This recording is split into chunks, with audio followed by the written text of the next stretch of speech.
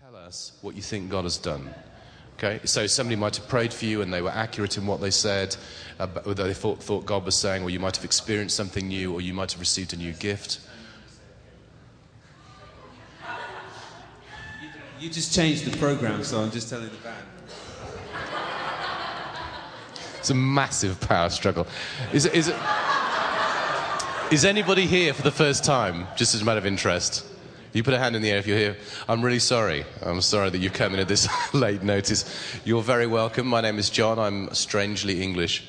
So basically, we're going to have another couple of songs, and then we'll hear from people what their experience has been, and then we'll in fact, what we're going to do after that is get me on and off as fast as possible. Not that will be fast, but it will be faster than it might have been. And then we'll have a longer period of worship, and we'll ask God to do something else. So, Jones, can you muster up another couple of songs from somewhere? Don't worry about me. It's always difficult to be the first one, but we need about 10. So, come on. Oh, one. Come on. Other people, come and just sit around here. We don't want to do a long wait between each one. A few more. Well done. Keep going. A few more. Thank you. 2 or 3 more. You know you want to. And while you're coming, just think about what you're going to say, so that you just convict you saying it as quickly as you can. Look at that, evenly matched between men and women. Brilliant. Okay, starting with you. No, come up here. Yeah. Now what's going to happen is I'm going to hold the microphone. You just say your name and then go for it. My name is Alyssa, and God gave me the gift to get rid of the pain that I had within myself, because my father told me I would never amount to anything. No man would ever love me. And that is a bunch of rotten potatoes in a corner right now. And he also was kind enough to give me the brightest, most beautiful, deep-rooted orange carrots that had the most beautiful green parsley tops. And he was walking with me with his left arm around me and his potato sack cloak. And I had a huge basket of beautifully bright orange carrots. And so, are you saying that you saw this in a healing seminar? Is that right? Yes. It was actually, thank you, Stephen. It was actually practice for the inner healing tonight that we did yesterday. Okay, that's fantastic. Thank you very much. And that makes the point doesn't it, that some of the things, as I mentioned this morning, some of the things that we carry in our lives are just awful. They're awful. That kind of pain is awful. So if God has been able to bring some healing to those pains, that's a fantastic thing. So, just going to have to lift the thing right up here. What's your name? Brian. Good name. Yeah. So basically, just this past month, the Lord's really been restoring me in just incredible ways, really powerful ways, whether through like spoken word things and just kind of really leading me in so many different ways that have been just incredible, unexplainable. And I've just been kind of calling that out, really praying for that, really praying for the Lord to just show up and really heal the wounds that kind of have been just so deeply rooted in me, and kind of dealing with that. And just in worship this morning, like the Spirit just was so evident. And when I held my hands out, I felt just His presence so clearly. And so I came up here, and it was to the point where I was almost falling over, and eventually I did fall over, because the Spirit was just so strong, and so many different prophetic words, and literally just laying on the floor for probably an hour, just feeling starting from my toes all the way up, just an anointing, and feeling like I was two people almost, with just so much power from the Holy Spirit. So it was just kind of very unexplainable, I would say, but really just very powerful, very like an answered prayer, just being able to experience the Holy Spirit like that. And so the prayer was for a measure of emotional healing, but also to be anointed by God to do things. Yeah. Thank you, Brian. That's brilliant.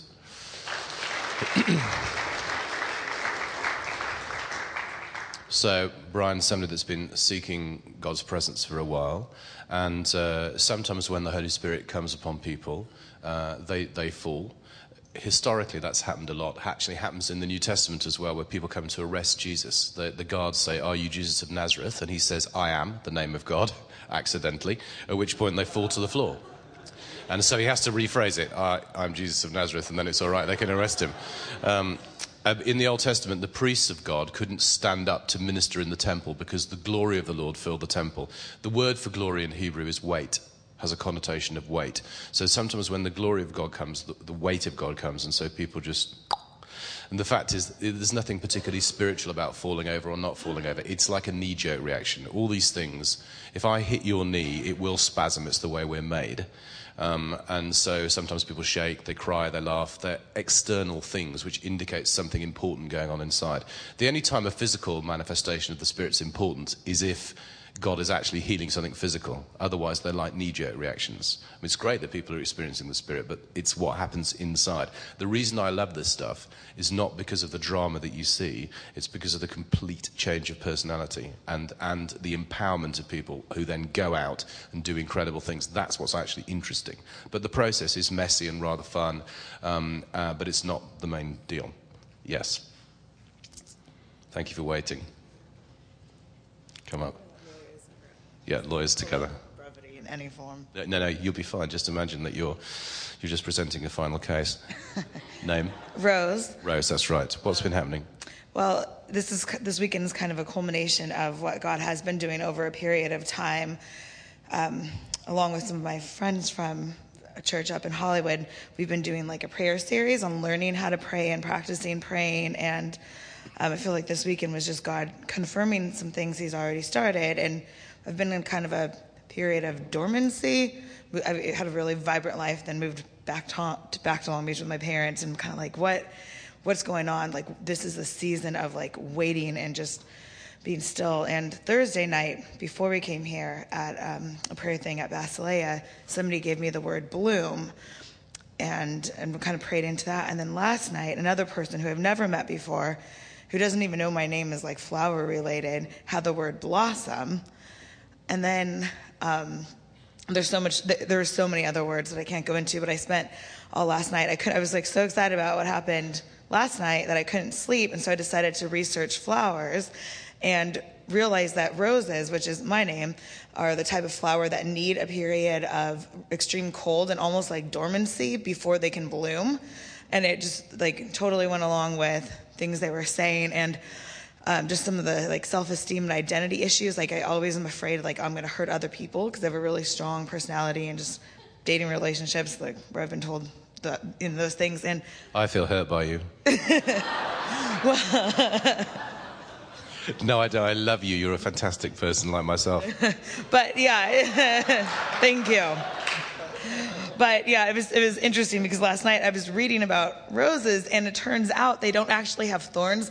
They have prickles, and the prickles are not to defend or hurt people. They're actually to like join on to other vegetation to support themselves.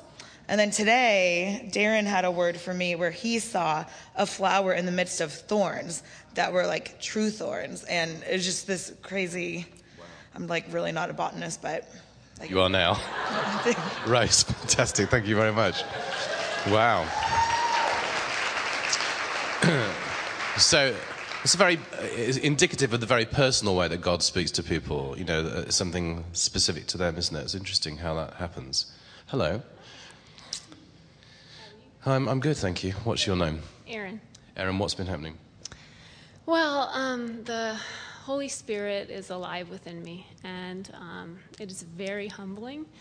And I wasn't even going to come up here, but I just felt compelled to.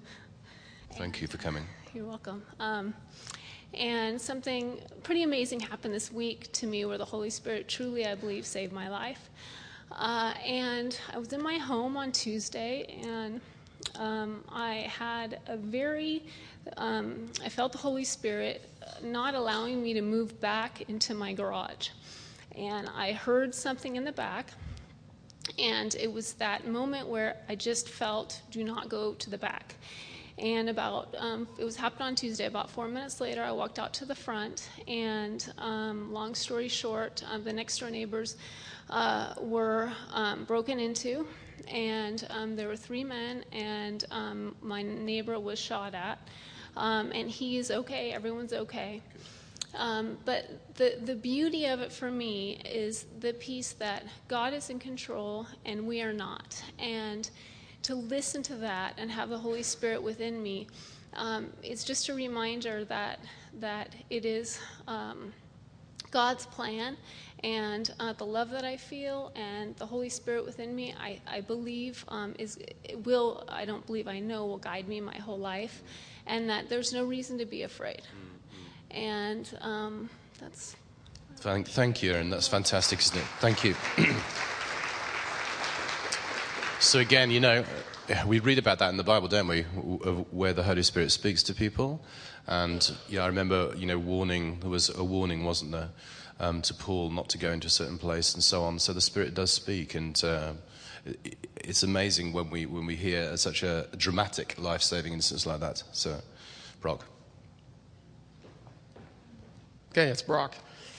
So I guess just the word that I just wanted to share with you guys too is, John had kind of said, come on down. I mean, he asked me to come up front, and sometimes skeptical. Okay, what in the world? What does he want me to do? Am I supposed to come speak? And he had me come forward, and you know what? When he laid his hand towards my chest and began to give this word, I first thought, oh no, what's this about? And yet I knew that this is God, and he was just supposed to be that instrument that's sharing it. And just to let you know, I'm a pastor at Rock Harbor, Huntington Beach, and we're a new campus over there, and it's exciting, and things are happening. But you have those questions, you have those questionable things, and just as he began to pray and he began to share these words, he was beginning to talk about your parking lot is beginning to get very full, and it will get very full. And he talked about this warehouse that is overflowing, and that's just the places where we're getting ready to go, and I'm beginning to worry and thinking about those things. And when he was saying this, and when he was beginning to pour this out, I realized it was so specific, and he knew nothing about that. And then I realized for me, I felt, and I'm not always the feely guy, but I was totally feeling this sense, if you've ever run a marathon or done some extreme sport thing, where you're finally done and the adrenaline's going and you sit down and it's like this heat just comes all over. And that's what I was experiencing all over. Like, whoa, is this real? And I knew that was just the Lord. And I just thank you for being obedient to even almost forcing me to come forward by doing this. One of my special gifts. Yes. And I realized that through this day, that was God's biggest thing he was talking to me about, is to step out in boldness and not to hold back when God says to do something, but to truly walk in it. And not to be afraid if I do say a word that maybe is a little bit off. Because I know that if I am opening up for the Lord, then he's going to do amazing things. But I know if I just keep my mouth shut, he's going to use someone else. Yep. So it was just, for me, it was just a true step of being bold and standing out for who we represent, which is Christ. That's fantastic, bro. Thank you very much. So, what's your name again? I'm Kevin. That's it, Kevin. What's God been doing? I've been kind of off doing my own thing for about the last year, and just kind of wallowing in a lot of shame and brokenness, and just kind of like letting that keep me out of the game, and just a lot of self-hatred and all that kind of stuff, condemnation and whatever. But last night I came forward for prayer, and just a lot of restoration in the prayer that was made over me, and just re-speaking back to me my identity in Christ. And that's something that the enemy is really good at stripping me of, especially when I kind of go away. But and it ended in crying, laughing, speaking in tongues, just all kinds of stuff. And just in one day and one night, God's done so much restoration in me and just giving me hope again. Yeah. So that's fantastic. Thank you, Kevin. Thank you. Wow. Thank you so much to everybody who said something, particularly those who talked about very personal things. I mean, you've been amazing in being so open and allowing strange people to pray for you, and I hope that gives you an idea of some of the ways in which God has been restoring people, healing them, and empowering them. I think we saw all three things there, didn't we? Is anybody going to die if they don't come and say something? Because sometimes people will come up to me afterwards and say, I wish I'd said something, but I wasn't brave enough, or I wish there was an opportunity. Just in case anybody else wants to say something. Okay, thank you. Oh, that's brilliant. You want to change the habit of a lifetime. Come on. What's your name? I'm Amy. Yes, Amy, go. And well, earlier today, before I got here, I was praying and just spending some time. I'm like, God, what do you want to do? And he said, I want to restore people through laughter today. Last night we cried, but today we're going to laugh. Come on. It's like, is that what you're...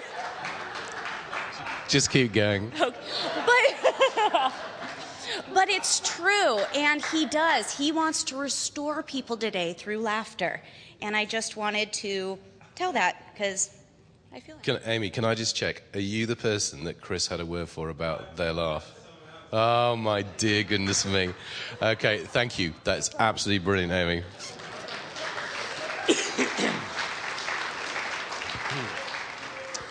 Now, Chris was talking about a strange word of knowledge that he had when praying for someone. Probably you're here, I don't know.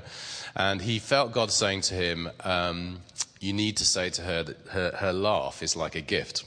And because Chris has been doing this for long enough, he knew that although that was odd and didn't mean anything to him, it might mean something to the person, so he said it.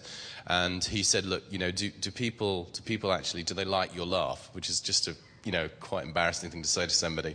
And he said, well, actually, they do, yes. And he just looked at them, and then the friends were there, and they're going, yeah, we love her laugh, And then Chris is starting to say, this is a gift, et cetera, et cetera. So we were talking about it in the car, and I've been making jokes about it ever since. And... And we had a little joke time of prayer in which Chris said, Jesus, can you please make sure that somebody talks about the gift of laughter? So there you are.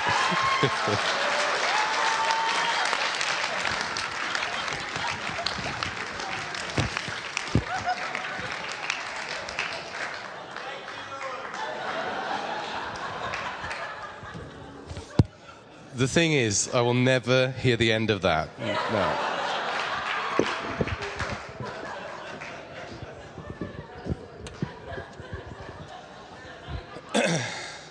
All right, that's enough laughing.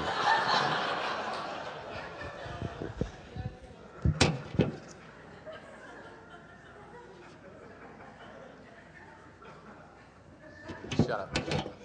Now the thing is, I have been working out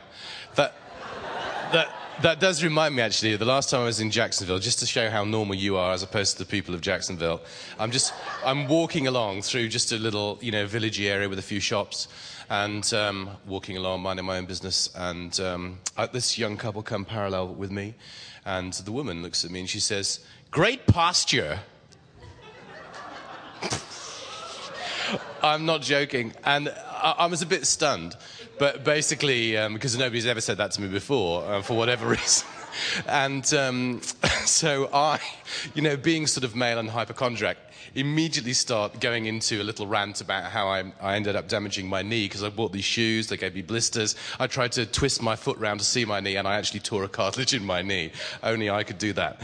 And so basically I was talking about that, and then I saw this personal trainer for a while, and he taught me some posture exercises. So I managed to tell this woman I've never met all of that in about 1 minute. And I said, well, maybe it's to do with that, and she said, yeah, you got great posture. And I said, well, I said, how do you know about posture? Thinking she's going to tell me she's a personal trainer or some kind of medical person. And she looks at me and she goes, because I died and came back to life. And I said, oh.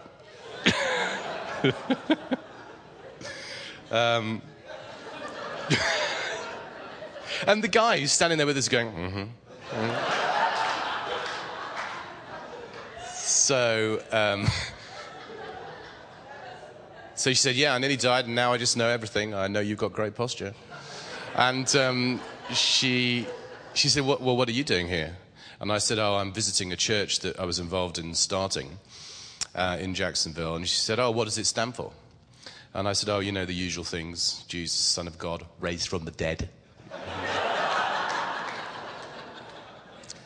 Like me, she said. Anyway, that was just an amusing aside. So I know there's a slight danger of our brains turning to mush by this stage in proceedings, and I'm going to try and get on and off within a short time frame. Short is a relative term, but it will be comparatively short. I'm going to try. And so I'm going to talk about the Holy Spirit, the experiences of the first disciples with the Holy Spirit, and then the gifts of the Spirit. It'll be the whistle-stop tour. Are you ready to focus and concentrate? Good. Okay, so let's begin with the concept of the Trinity. God as one in three persons, Father, Son, and Holy Spirit. Now, I know this might come as a shock, but the idea of the Trinity is an argument from experience. First of all, it's the experience of the nation of Israel. There was one God who broke into their history in a particular way and set them free from captivity. In Exodus 20, verses 2 to 3, we read, I am the Lord your God who brought you up out of Egypt. You shall have no other gods before me. That was the distinctive experience of the people of God, that there was one God, right? You know that. That's experience number one. Experience number two is the experience of the monotheistic disciples of Jesus, the Israeli disciples of Jesus, who nevertheless came to the conclusion, despite their monotheism, based on their experience, that Jesus was the same as that one God. And they set about trying to articulate that. So, for example, Paul says he's the image of the invisible God. That's quite an amazing statement, isn't it? The image of something invisible, the image of the invisible God. And then after the disciples received the Holy Spirit on the day of Pentecost, they found that the same God was still with them, speaking to them and empowering them to do the very works that Jesus did. So the idea of God in three persons, Father, Son, and Holy Spirit, is an argument from experience. The beginning experience of the nation of Israel they had in common, then the particular experience of the disciples of Jesus, and then their experience on the day of Pentecost and therever afterwards. So it's as if God comes closer and closer and closer. Now, I have been having an ongoing traumatic experience while I've been staying in a hotel involving lifts. And the thing is, lifts and English people do not go together. Elevators, excuse me, you haven't got even got the right word for these things. Elevators, we don't go together, the English and elevators, because, see, if I was in this hotel with my wife in an elevator, she wouldn't talk to me. Every English person knows that elevators are not a place for social intercourse. You don't talk to people you know, let alone people you do not know. And also, on our buses, is that the correct word? Bus? Yep. On our buses, there is a reason why there are so many seats. That is so that individual people can sit on those seats and never speak to another person. Ever. So basically, we understand that. That's the way things are. And so God is like a person standing next to you in an elevator who not only does he not disregard you, but he's literally standing right in front of you, staring in your face, wanting to talk. Rather like an American. But not so much like an Australian. So we've got Australians in our hotel as well, and they're adhering to the rules. They know what to do. There's like 5 of them in there, and they all know each other. They're all talking before they get in, and they're talking when they get out. But in the elevator, God is like the kind of person who comes right up. He's like an American, comes right up to you in your face. Hello? Can I just check, are you having a nice day? Great posture. You know, that kind of thing.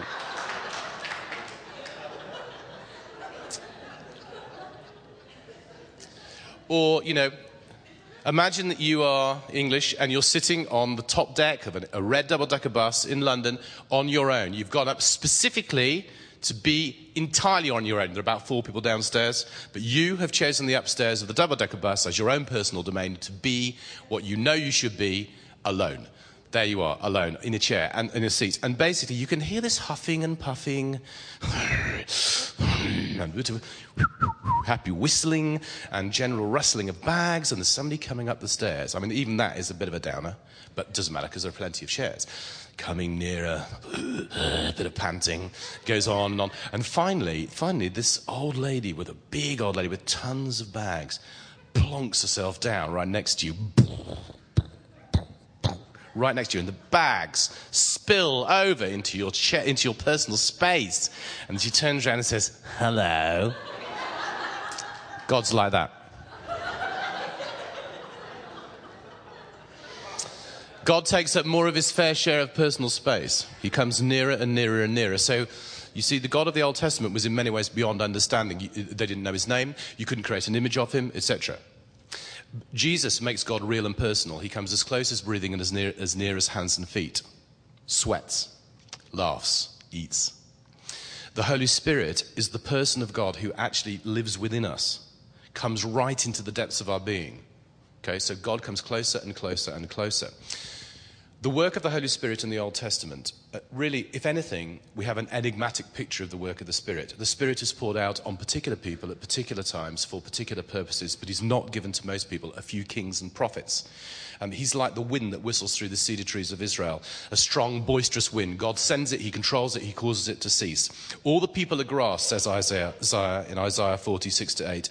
All the people are grass. The grass withers, the flowers fall, because the breath of the Lord, the ruach, the breath of the Lord blows on them. Surely the people are grass. And that's how the Old Testament writers stress that we cannot organize or domesticate God. In the New Testament, there's an explosive new activity of the Spirit, with Jesus appearing as the first Spirit-filled person. And on Friday night, I reminded us of his manifesto, "The Spirit of the Sovereign Lord is on me," Luke 4, verses 18-19. "Because he's anointed me to preach good news to the poor. He sent me to proclaim freedom for prisoners, recovery of sight for the blind, to release the oppressed, to proclaim the year of the Lord's favor." And as we know, Jesus went around preaching the message of the kingdom of God and demonstrating his authority by performing signs and wonders in the power of the Holy Spirit. But just before he died, he said something genuinely confusing to his disciples, which "it is better that I go from you." What he meant was the process by which he would go, via the cross and the resurrection, would enable God, who had already come close, to come closer still, to actually not simply be in front of them as a person anointed by the Spirit, but to come and dwell within them by his very presence. And the Holy Spirit, Jesus says in John 16, would be like an advocate. He'd be one like Jesus, doing for them what he had done when he was on earth, what Jesus had done when he was on earth in the flesh. And as we know, they received the Holy Spirit on the day of Pentecost. So, who is the Holy Spirit?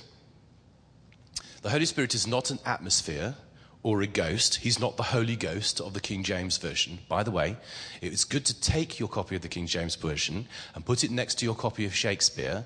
It's quite good to know you've got it, and then it's really important never to read it again. Get a translation that is at least modern, comprehensible, and, dare I say, even vaguely accurate. Not the message, that's like just an interesting transliteration, also a work of literature.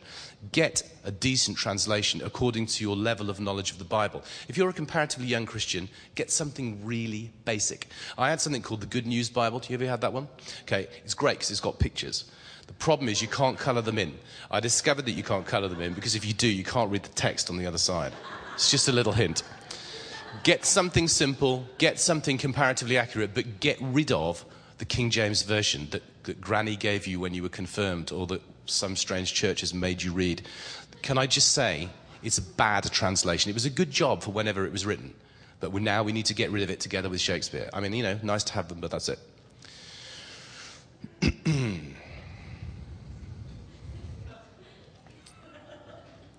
He's not the Holy Ghost, that's the point. He's not a ghost. He's not a special feeling. He's not a special feeling when we sing these songs, right? He's the third person of the Trinity. He's the one in whose dimension of life we experience God when we experience God. He's the one who helps us live fully human lives and fulfill our destiny upon the earth. He's the one who convinces us that Jesus is the Son of God and that he died for us. He's the one who speaks to us, who helps us to understand the Bible, teaches us to pray. He's the one who moves our hearts, who convicts us of wrongdoing, who gives us dreams, etc., etc. It's vital to understand the work of the Holy Spirit. He is not an it. He's a person. Christianity is not merely about church attendance. As we know, going to church doesn't make you a Christian the same way that going to McDonald's doesn't make you a hamburger. We know that, right? Basically, it's emphatically Christianity, not a religion. Christianity is the opposite of a religion. It is a relationship. And there is all the difference in the world between a religion and a relationship. Karl Barth, the German theologian, said that religion is the height of our rebellion against God. And he's right. Religion is a very bad thing. Fortunately, we're not part of a religion. Are you religious? People say to me. No, I say. I lead a church.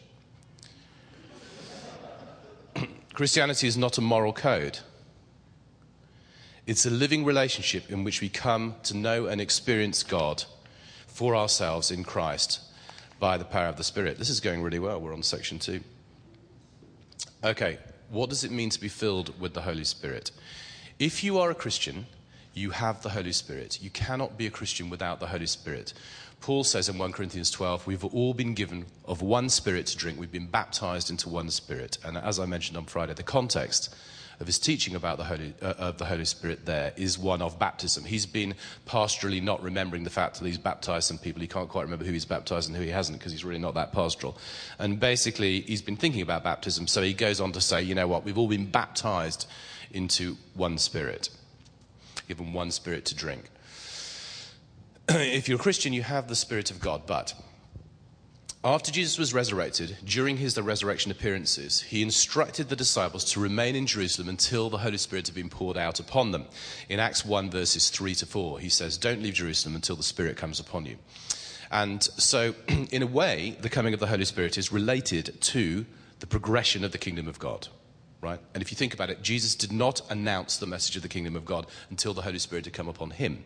So it wasn't until the Holy Spirit came upon the disciples that they begin to then proclaim the message of the risen Christ. So basically, they are filled with the Holy Spirit on the day of Pentecost, as we know. And Pentecost is like a Jewish festival celebrating two things, the giving of the law and the first fruits of the harvest. And so lots of Jews from around the ancient Near East were in Jerusalem for the festival of Pentecost. And the pouring out of the Spirit on the first disciples is really quite dramatic. I'll just read it to you. When the day of Pentecost came, this is Acts 2, verse 1, they were all together in one place. Suddenly from heaven there came a sound like the rush of a violent wind, and it filled the entire house where they were sitting. Divided tongues as of fire appeared amongst them, and a tongue rested on each of them, and all of them were filled with the Holy Spirit and began to speak in other languages as the Spirit gave them ability. Now there were devout Jews from every nation under heaven living in Jerusalem. At this sound the crowd gathered was bewildered, because each one heard them speaking in their native language. Amazed and astonished they asked, aren't all these people Galileans, etc.? And then they go on to say, maybe they're drunk. What does this mean? Others sneered. Have they been filled with new wine? That kind of thing. So, basically, it's like a kind of spiritual audio-visual presentation, the day of Pentecost. The disciples appear to hear something like the blowing of a violent wind. They appear to see something like tongues of fire descending and falling upon them. They feel something. They're filled with the Holy Spirit. Luke's language is like that of a tropical rainstorm. It's as if they've been totally drenched in a downpour. That's what he's trying to say. And also they do something, they speak in tongues. And there isn't time to do this, but I'd refer you to the experience of Saul, which you read about in Acts 9. In verse 1, he's breathing out murderous threats against the Lord's disciples. But by verse 20, he's going to everybody announcing that Jesus is the Christ, the Son of the living God. And what happens in between is his famous road to Damascus encounter, in which Ananias, a disciple, draws the spiritual short straw. And basically, he's required to go and speak to the murdering religious Saul about the Lord Jesus. And, Ananias has that kind of conversation that we often have when God is really speaking to us, in which we say, no, I'm never, ever going to do that. And then if we're sensible, we finally lose the battle, and then we go and do what we've been required to do, and then miraculous things happen to Saul, because he has, of course, been rendered blind. But Ananias turns up, lays hands on him, and then he gets his sight back, gets baptized, blah, blah, blah. So quite powerful, really, the experience of the coming of the Spirit upon Saul. in chapter 9, verse 17.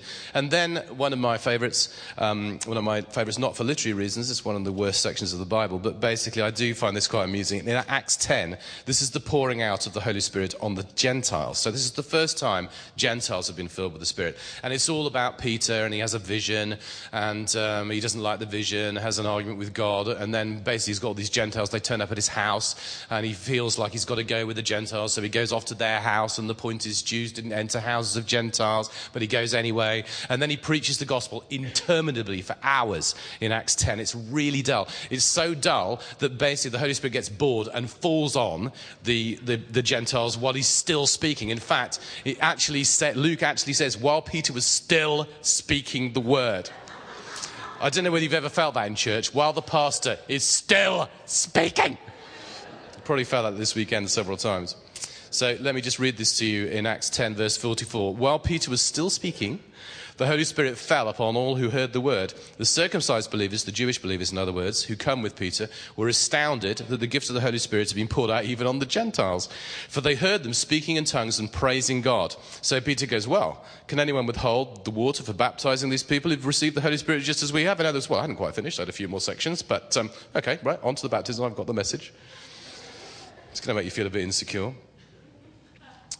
So, from these three brief vignettes, we can see, first of all, that the coming of the Holy Spirit is often powerful and discernible. So we've heard a little of that over the course of this weekend. When the power of the Spirit comes, it can be quite overwhelming. It is something beyond us. And that can happen when we first experience the Spirit. It can happen to us several times in our lives. Doesn't really matter which. But often when the Spirit comes, it is quite a drama. And basically, I have the privilege of trying to reach people who believe in nothing. And so what we do is we do this life course, which is a kind of evangelistic course, runs week by week, and it's really about meaning. And then we have a weekend away, which involves things dear to the English, drinking, karaoke, and some teaching about God. And then on Saturday, we take away all the chairs and we ask the Spirit to come. And they've literally got no idea that's going to happen. Absolutely. And we don't tell them. So basically, I like to apologize afterwards. I find that works a lot better. And so basically, they all stand up there going, what is going to happen? I'm standing with my hands out, what? And so they just don't see it coming. And then we invite the Spirit to come. And very, very often they have a powerful encounter with the Spirit. And the great thing about them is they have literally no Christian background at all. So they just believe what you tell them. So then, about half an hour later, I'll say things like, as we just read in the Bible, it's quite common when the Holy Spirit comes for people to speak in tongues. So should we have a go at that? Well, by that stage, why not? They've seen people bouncing around. They've probably been rolling around the floor themselves. They could well be terrified, which they often are. But that's quite good, you see, because fear and awe are regular responses to Jesus in the Gospels. And it is frightening, isn't it, when you're not in control and you think the God that you think you've been investigating, well, I'll have a little chat about meaning, that sounds interesting, I'm quite spiritual, suddenly shows up and starts doing things to people you know in your group, if not you, from nowhere. So it is frightening, but that's good. I like people to be a bit frightened, if I'm being honest. Or at least I like people to have something to be frightened about. Well, my personal pet hatred is asking the Spirit to come and everybody's all very gentle and nice. I like it to be like an almighty wind. And then I like people to come to me and be very, very scared about it. And then find that it's fine. Because once you've seen it a few times and you realise that nobody actually died and that people have been completely changed, as we heard a few minutes ago, then you stop being worried about it at all. And it becomes a wonderful thing and a means of healing and something you want to do to other people. And you go from 0 to 90 very quickly. Anyway, the point is that it's easier with people that don't have any Christian baggage, to be honest. So the coming of the Spirit is often powerful and discernible, and we see that in the Bible, which is obviously where we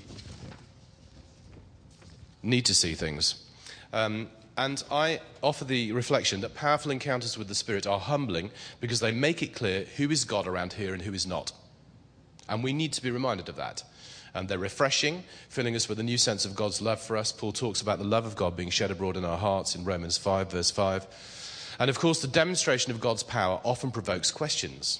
As we see in the book of Acts, people think they're drunk. People are astonished by what's going on. Is it genuinely astonishing when God moves in power? And as I said, I just don't think that's a bad initial reaction. You know, let me just mention briefly the first time I ever invited the Spirit to come upon a group of people. They were teenagers. And basically, I was responsible for looking after the kids of Christian parents. And there's about maybe even 40 of them. And it was quite early in the week. We had them for a whole week. We were in some kind of public school, and there were lots of sports activities, optional seminars in the afternoon. And my friend was doing a little chat about worship. So seminars like today's one that Chris was doing, but actually quite good. And basically, I'm sure Chris's was very good. I'll have to listen to it later, and then I'll have to reassure him that it was good. And he'll go through lots of self-doubt, and we'll just go through it again. Anyway, no, none of that's true. But basically, no, he's far too overconfident. Anyway, the thing is, so basically, my friend John was doing this seminar on worship, and I found that all the kids had come to it. And so I have to say, look, you know it's optional. You don't have to be here. It's a beautiful day. Do you want to go? Now, I should have realized something was afoot. We had a team of 10 people. And before the kids came in, we had a little pray in the room. And when I opened my eyes, I discovered that 5 of the team had slipped off their chairs and were lying on the floor. So we had to pick them up and carry them out of the room because they couldn't move on their own at all. Now, I should have put 2 and 2 together and thought, hang on, this doesn't happen every day, does it? Anyway, I didn't think that at all. I don't know why. But we had to stack them in a side room, these 5 people. They never made it into the meeting. They never even got into the meeting. And then basically, nobody left. More people came. So I tried to get rid of them. They all came back. More people came from other areas of the sort of holiday. Little kids, parents, they're all pouring into this little room. And basically, he does his talk on worship. What is worship? And then I say, hey, do you want to go now? No. More people are coming. And then basically, it's like, okay, well, let's do a bit of this worship then, shall we? So John leads some worship. And basically, as he starts leading worship, the Spirit starts moving. And so other people are being knocked to the floor. They just, 1 minute, they're just standing there singing the songs. Then they're on the floor. Then they're crying. Some of them are screaming. One of them runs out of the room and starts rolling around on the grass. This is the son of the guy that's running the whole thing. And basically, he's going, I'm so unclean, like those stories you hear about revival, when the Spirit falls on conviction on people. Now, nobody's talked about that at all. And people are going out there trying to stop him. He's literally rolling around, creating, burning the grass up. And basically, not literally, he's just moving so quickly on the grass. It's like you stroking a dog, It's like that. So he's doing that, and, people are worried about that. And I think I quite unnecessarily say something like, let's invite the Spirit to come. Absolutely unnecessary. The Spirit was already there doing his thing. But I will always remember, this is a very precious thing for me, because there was a girl there who had been deceived by her parents into going on this. She was French, and basically nobody told her she was going on a Christian holiday with Christians. And so her parents were pastors, I think. And so they sent her on this thing, and she'd found out she was with Christians. She didn't speak English. I mean, how much more sort of sadistic can you get? And basically, I spoke a bit of French, so I was having a chat with her, and she didn't want to talk to me. She didn't participate in anything. She was only there because everybody else went there, so she just turned up with everybody else. She stood in the corner, and all I remember is her being the first one down. Nobody prayed for her. She just went straight down as soon as the Spirit started moving, and she was out for a good hour. When she finally came round, we found somebody that did speak French, and she said, "What was that?" And I said, well, that was the power of the Spirit. Does that mean I've got to become a Christian? I said, no, it just means that God has touched you. That's what it means. Off she goes. But basically, that was one of the most dramatic things I've ever seen, with most people in the room being knocked to the ground, without anybody even going anywhere near them. So imagine that was my first time. Wow, first time, this is easy. So really I've been doing it ever since. And I have seen that repeated in several places. I've been to lots of countries around the world. I've prayed for every sort of personality type, every age. Sometimes the Spirit moves very gently. Sometimes he moves like a mighty wind. Personally, I prefer the second kind. So the Spirit also brings new praise. In Acts 10, the Spirit's poured out for the first time on the Gentiles, and they start praising God. Spontaneous praise is the language of people who are excited about something. The praise of God should touch our whole personalities, including our emotions. The danger for many in their relationship with God is not emotionalism, which we're afraid of, it's lack of emotion. So if a comedy produces laughter, we regard that as successful. If a tragedy reduces the audience to tears, we regard that as successful. If a football match thrills the spectators, the game is viewed as exciting. But if a congregation is moved by the glory of God, everybody says, oh, that's emotionalism. That's just silly, as far as I'm concerned. You know, in my country, there's a lot of discussion about men not being in church and men not enjoying worship. You know, I go to a soccer match quite regularly, and I see men worship all the time. They've got their arms in the air, they're singing, whether they can sing or not, from the bottom of their hearts, with incredible passion. They're totally focused. They are worshiping, just worshiping the wrong thing. So basically, the work of the Spirit causes us to come alive in praise and worship of God. And finally, the coming of the Spirit releases us into a supernatural dimension of life. And that doesn't mean that once we've come to faith, all human other manifestations of life don't matter. And some Christians have done that, right? And that's why people like me in churches of my kind get into trouble. Because it's almost like people become loop heads. They become complete kind of Christian mentals. And they seem to, they want to pray about which socks to wear. You know, does God have a view on which socks you wear? No. Do you know what I mean? It's like, just put them on. But they will, don't come out without them. That's weird. But what I mean is that the coming of the Spirit releases us from a sort of materialistic set of blinkers where all we understand is what we touch and feel. And so, for example, on the day of Pentecost, two things that are indicative of that is one is speaking in tongues, where they speak in other languages, and the other is prophesying, where Peter suddenly can stand up and explain what's happened to him. Now, this is a guy with no formal education who stands up and is able to interpret the Old Testament, interpret his current experience in the light of the Old Testament, relate it to the book of Joel and say, no, this is what Joel spoke about, that one day the Holy Spirit would be poured out on all flesh, your sons and daughters will prophesy, your young men, your old men will dream dreams, on men and women, on servants I will pour out my Spirit, yeah? So he's able to do that, so that's an act of prophecy. Okay, so what I would like to talk about very briefly to end is something about the gifts of the Spirit, just very quickly. This will be extremely cursory, because you've done very well staying awake, but I can see some of you are struggling. There are 3 lists of gifts of the Spirit in the New Testament, and what that means is that they're not definitive.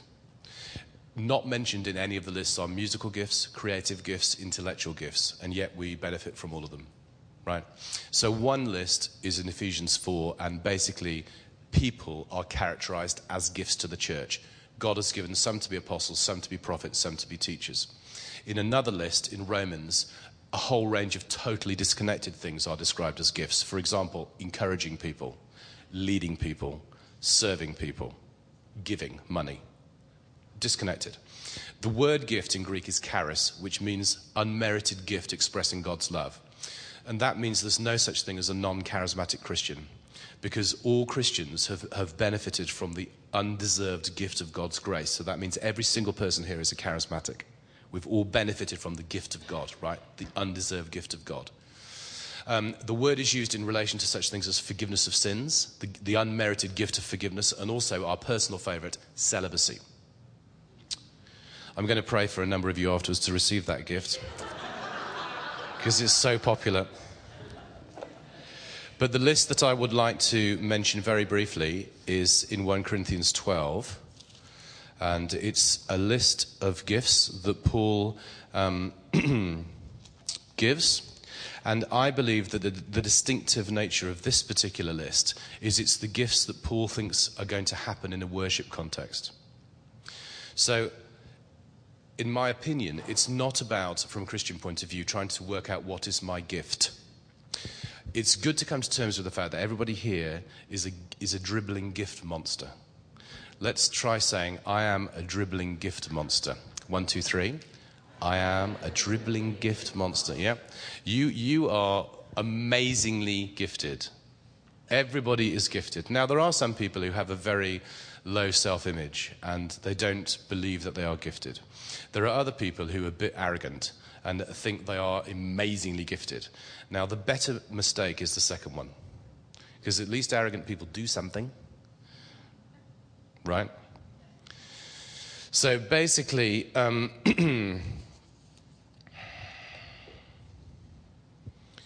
these gifts, which I'll read to you, they're manifestations of what the Holy Spirit does in the life of Jesus, I would say. So to each is given, 1 Corinthians 12, verse 7, the manifestation of the Spirit for the common good. To one is given through the Spirit the message of wisdom or utterance of wisdom, to another the message of knowledge according to the same Spirit, to another faith by the same Spirit, to another gifts of healing by the one Spirit, to another working of miracles, to another prophecy, to another discernment of spirits, to another various kinds of tongues, to another the interpretation of tongues. All these are activated by one and the same Spirit, who allots to each one individually just as the Spirit chooses. Now, when Paul says that at the end, all these are activated by one and the same Spirit, who allots to each one individually just as the Spirit chooses, I think the church has often read that to mean, right, God is going to give me one gift, and he's allotted it to me.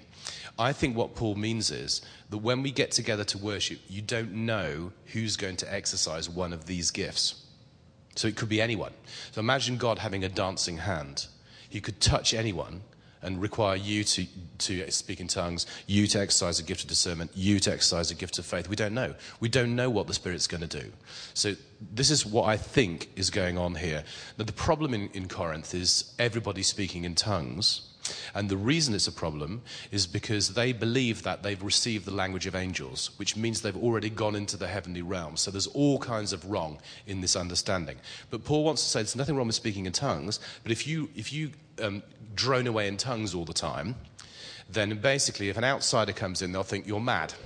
And that is a bad thing. Much better to think about something like prophecy, which is comprehensible. And if we all prophesy, it's quite likely that that will deck certain non-Christians who will receive the word of the Lord and they'll come to faith. Brilliant. So let's focus on things that are actually accessible to outsiders. But the thing to know about Paul is he's just not a promulgator of rules. And it would be a mistake to look at this like a series of rules. Paul is Mr. Rule, okay? He's a man that fulfilled the law, who claimed to be righteously faultless. If he needed rules, he wouldn't have become a Christian. So you should not interpret this as a series of rules. This is his guidelines for a particular situation in Corinth. So, for example, the reason he tells women to put veils on in Corinth is because the only people in Corinth that didn't wear veils were prostitutes or immature women. I do not believe that Paul thought women should generally wear veils, but he certainly flipping did in the church in Corinth. See what I mean? It's situational. So in this situation, people have gone overboard on speaking in tongues. And Paul wants to say, as he does in 1 Corinthians 14, verse 5, you can all, he says, I want you all to speak in tongues, but I want you even more to prophesy. Okay? So it's not like theoretical, well, it'd be nice if you all spoke in tongues, but hey, I want you even more to prophesy, but that's theoretical too. Basically, what he's saying is, I want you all to speak in tongues. He says, I speak in tongues more than any of you. But I want you even more to prophesy. He regards prophecy as the highest gift.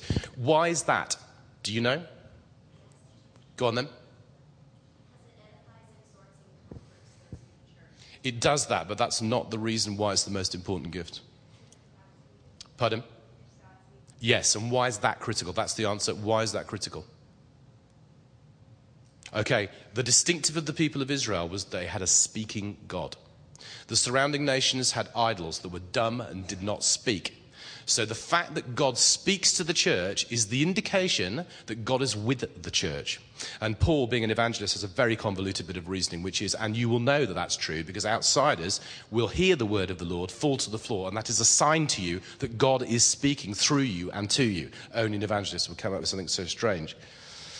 But anyway, so speaking in tongues, I know that has been a complete fixation for people in different parts of the world. Where I go to Germany, it's an absolute fixation. You know, God forbid that we'd ever speak in tongues. Where I come from, bizarrely, it's not an issue. So I don't have a concern about speaking in tongues. Speaking in tongues is really important as far as I can see, because it's the only gift of the Spirit that's given for you.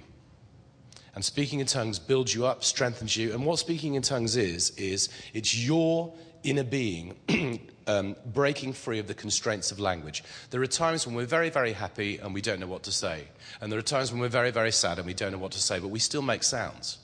Paul talks about sighs and groans, too deep for words. And we do need to be able to articulate those sighs and groans. And speaking in tongues helps us do that. They are our sighs and groans. It's not the Holy Spirit. They're our sighs and groans. But the Holy Spirit gives shape and form to them. It's a cooperation between us and God. So there's no point in saying, God, I'm open to speaking in tongues, and keeping your mouth shut. To speak in tongues, you need to articulate your sounds. and then the Holy Spirit will give shape and form to what comes out of your mouth. That's like me saying, Lord, I'm open to preaching a sermon, but I'm going to stay right here in this room and never leave it unless you make me.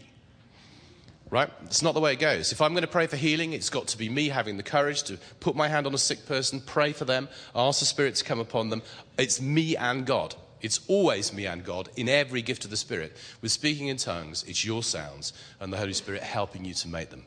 Everybody can speak in tongues. Everybody can. Nobody has to.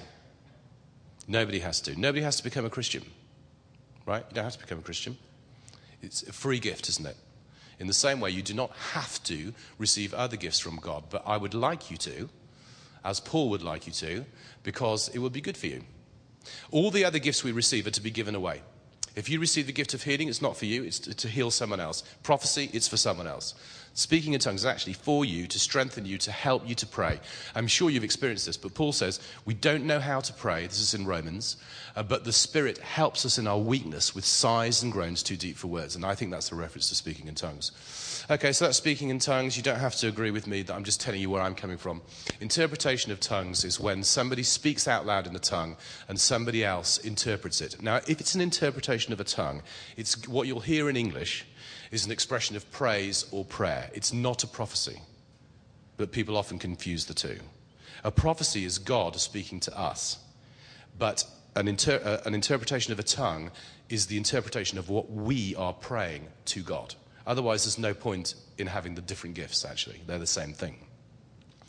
Prophecy is when you believe that God has given you words that aren't just for you, and you should always ask that question, is it just for me? And if you think it's for wider giving out, then you say it.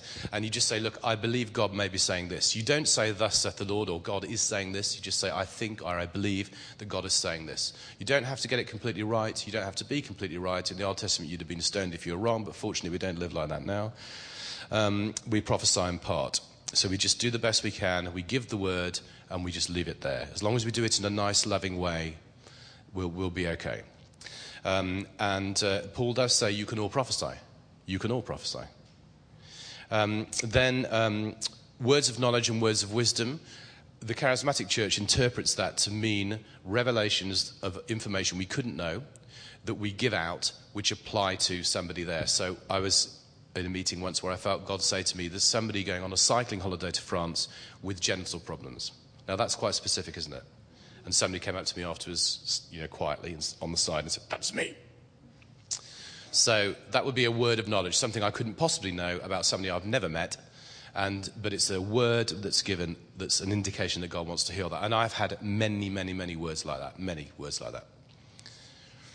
And of course, you can see the power of that. I think a message of wisdom is quite possibly knowing what to do with a word of knowledge, if I'm being honest. Because I think often when you pray for people, you know something. The question is, what are you going to say it? How are you going to say it? When are you going to say it? You need wisdom quite often, I think, for these sorts of things. And then healing, gifts of healing speaks for itself. People need healing of all kinds of things, physically, emotionally, don't they? There are different sorts of healings that are needed. Working of miracles is really a deliverance. That's what the word actually means. It's dunamis, it's acts of power. It's the ability to cast out demons. And in a context like Corinth, where people came from pagan, very ecstatic worship forms, which involve spiritism and everything, often there is a power encounter. And I'm glad to say we often see that on these Life Course weekends, because people have been involved in worshipping other sorts of things, other sorts of spirit inspiration, and it's always fun when there's a huge power encounter between whatever they've brought in with them and the power of the Spirit. It's always very authenticating and exciting. I think that covers all of them. Gift of discernment of spirits. 3 different sources of inspiration, right? The Holy Spirit, humankind, and the devil. Devil's pretty rare. Humankind, pretty common. Have you had that experience where somebody's saying what they think God is saying, and you're going, yes, yes, yes, and then you just carry on. You think, no, shut up, sit down. Oh my goodness. That's because they've just gone on too long. Often people give a prophetic word and then they effectively give it again. And then if you're really unlucky, they give it a 3rd time. It's just insecurity. Just say it.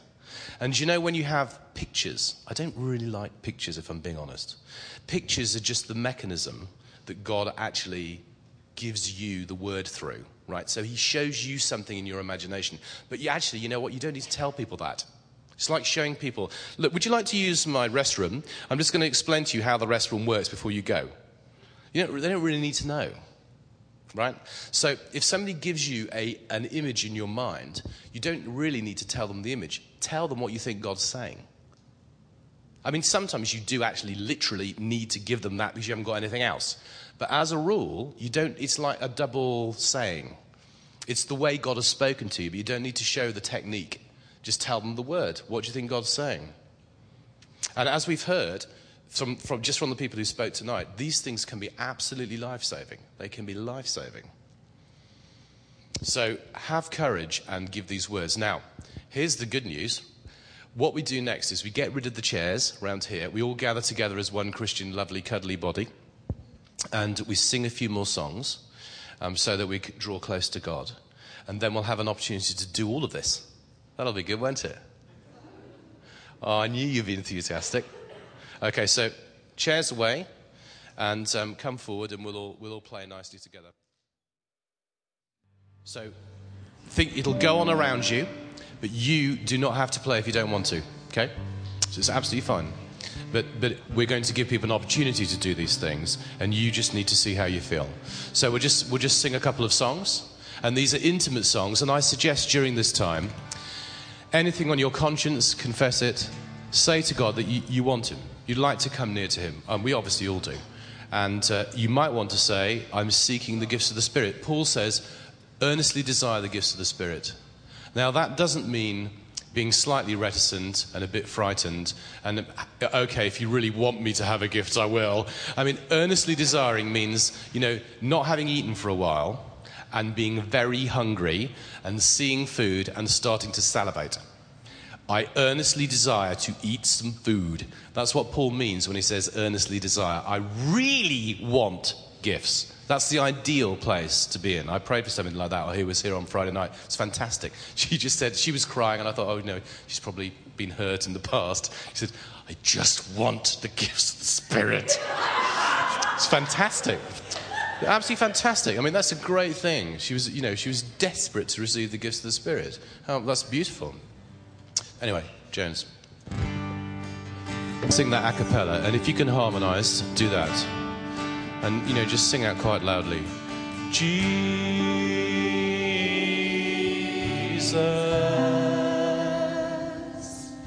Jesus.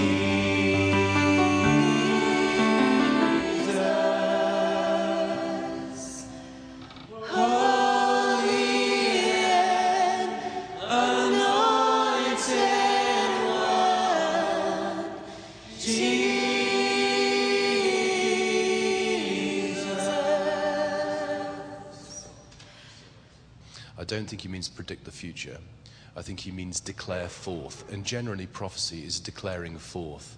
It's a great declaration of who God is. It's a declaration of his character. It's something, an immensity of the vision of God being expressed.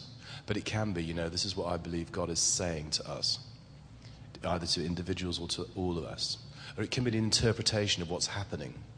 And prophecy isn't necessarily limited either to words. It can be dance. It can be an act, an enactment of something. It's anything with the breath of the Spirit on it. Now, a number of you will be truly gifted to prophesy. Some of you will know, some of you will not know.